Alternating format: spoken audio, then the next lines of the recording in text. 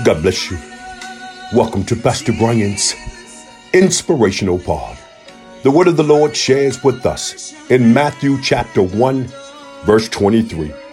Behold, a virgin shall be with child, and shall bring forth a son, and they shall call his name Emmanuel, which being interpreted is God with us.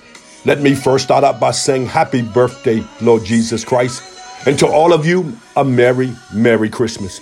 But the writer Matthew shares with us that not only will this event occur, and that this would be one of the signs in terms of the Messiah, the Savior, but he shares with us that it means the interpretation of it is God is with you. Good God Almighty. Look, I've come to let you know on today that regardless and in spite of what you're going through, regardless of the various hiccups that you're dealing with in your life, I've come to let you know and to reaffirm, baby, that God is with you. I know it's rough.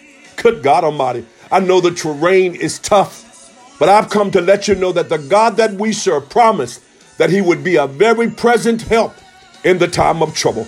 That our God promised us that he will never leave us nor forsake us. Look, I know you're going through, but I'm coming to let you know that God is with you, good God Almighty, and that God did not abandon you simply because the road became rough.